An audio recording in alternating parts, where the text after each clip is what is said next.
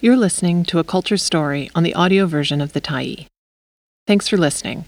The Tyee is a nonprofit newsroom that is funded by our audience. So, if you appreciate this article and you'd like to help us do more, head on over to support.thetyee.ca and become a Tyee builder. You choose the amount to give, and you can cancel at any time. Why We Can't Take Clean, Safe Water for Granted. By Crawford Killian, February 6, 2024. Water always wins, thriving in an age of drought and deluge. Erica Gies. University of Chicago Press, 2022. We still like to think of BC as a rainforest, with more water than we know what to do with. But we've seen recurring droughts, and last summer's affected the whole province. The village of McBride has been drought-stricken since last summer, with barely enough drinking water. In January, much of BC was in drought conditions ranging from moderate to severe to extreme. By spring, we may be seeing the kind of hot, dry weather that southern South America experienced in the austral spring from October to December, and then the hotter, drier summer that Chile and Argentina are now sweltering under. Environmental journalist Erica Gies, in her book Water Always Wins, gives us good advice on how to cope with a rapidly changing climate. She takes us on a world tour to meet water detectives, people who work to find, preserve, and increase local water supplies. Critical to those supplies is what Gies calls slow water. We usually want water in a hurry for crops and industry, and then we get rid of it in a hurry. We build a lot of gray infrastructure, dams, irrigation systems, levees, to put water where we want it, when we want it. But gray infrastructure is surprisingly short-lived. Dams trap silt that could have fertilized downstream fields, and drought can reduce the electrical power that dams generate. Irrigation systems suck groundwater out of aquifers faster than it can be replaced. Levees can control flooding, for a while, but constricting a river makes it run faster and deeper. Gies quotes an old water people joke: there are two kinds of levees, those that have failed, and those that are going to fail. Primitive is better.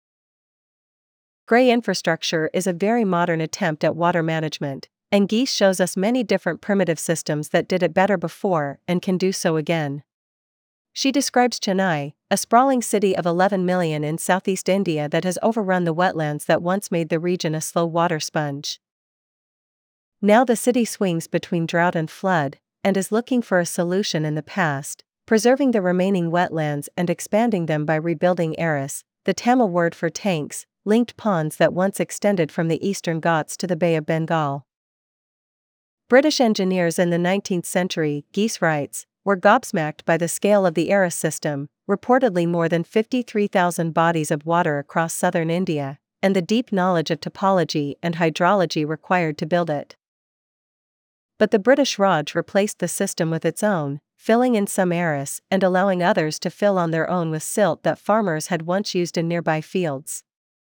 The process continued after India gained its independence in the 1940s. The predictable result was a dropping water table, water shortages, and floods. Gies describes how ancient temples all had their own Aris. Now those temple tanks are being restored, allowing local water storage that can seep down and recharge groundwater. It's a patchwork process, communities working together to improve and maintain their local water supplies. It can't support all the city's needs, but it will help, and so will protection of water bodies and wetlands all across Chennai. Chennai is not alone in involving local communities. Gies describes comparable systems in Peru and Kenya, where local villages in the highlands conserve water for their own use and ensure that plenty will run, slowly, downstream to serve lowland farms and cities. Sponge cities soak up floods. Meanwhile, a landscape architect in China, Yukong Jian, has developed a Sponge City initiative, a series of projects designed both to help prevent flooding and to infiltrate water underground for the dry season. The goal was for 20% of cities with populations of more than 1 million people to capture 70% of rain on site by 2020. The new target is for 80% of such cities, of which China has 125, to meet the goal by 2030. That goal may go unmet as gray technology projects continue to demand resources, but the sponge city concept has been proven feasible. Other cities from Dhaka to Montreal are looking seriously at it. Leave it to beavers. The water detectives also include beavers. Geese tells us that North America once had a beaver population of as many as 400 million. As nature's original slow water engineers, she writes, beavers shaped North America with their dams, creating a much wetter continent than the one we know today. The fur trade, especially the Hudson's Bay Company, reduced the beaver population to perhaps 100,000. The North American landscape became a drier, less ecologically diverse place. Now beavers are coming to the rescue. In the United States, ranchers are bringing beavers back to ensure water supplies for their cattle. In Europe, gorilla beavers have been established by local residents who want flood control in wet weather and accessible water in droughts. The beavers provide both. But beavers aren't always the answer.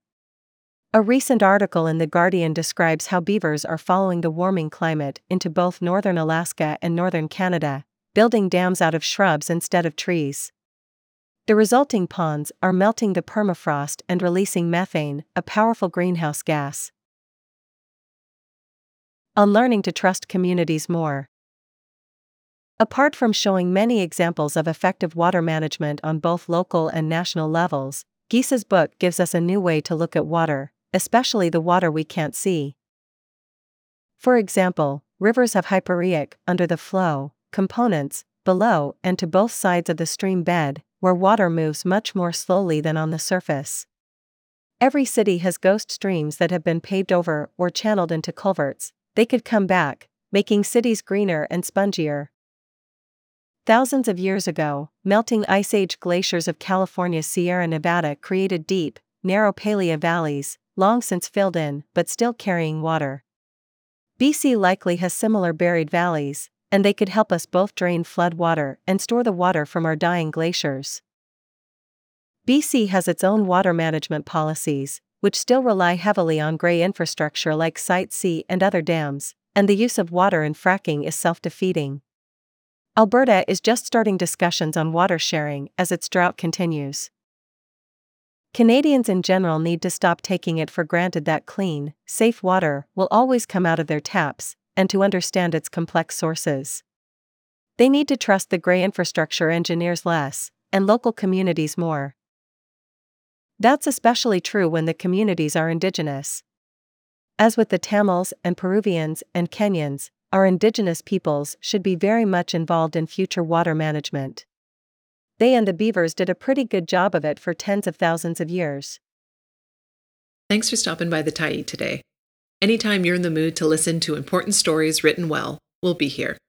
And if you'd like to keep independent media going strong, head over to thetyee.ca and click on the Support Us button to pitch in. Finally, big thank you to all of our Tyee builders who made this story possible.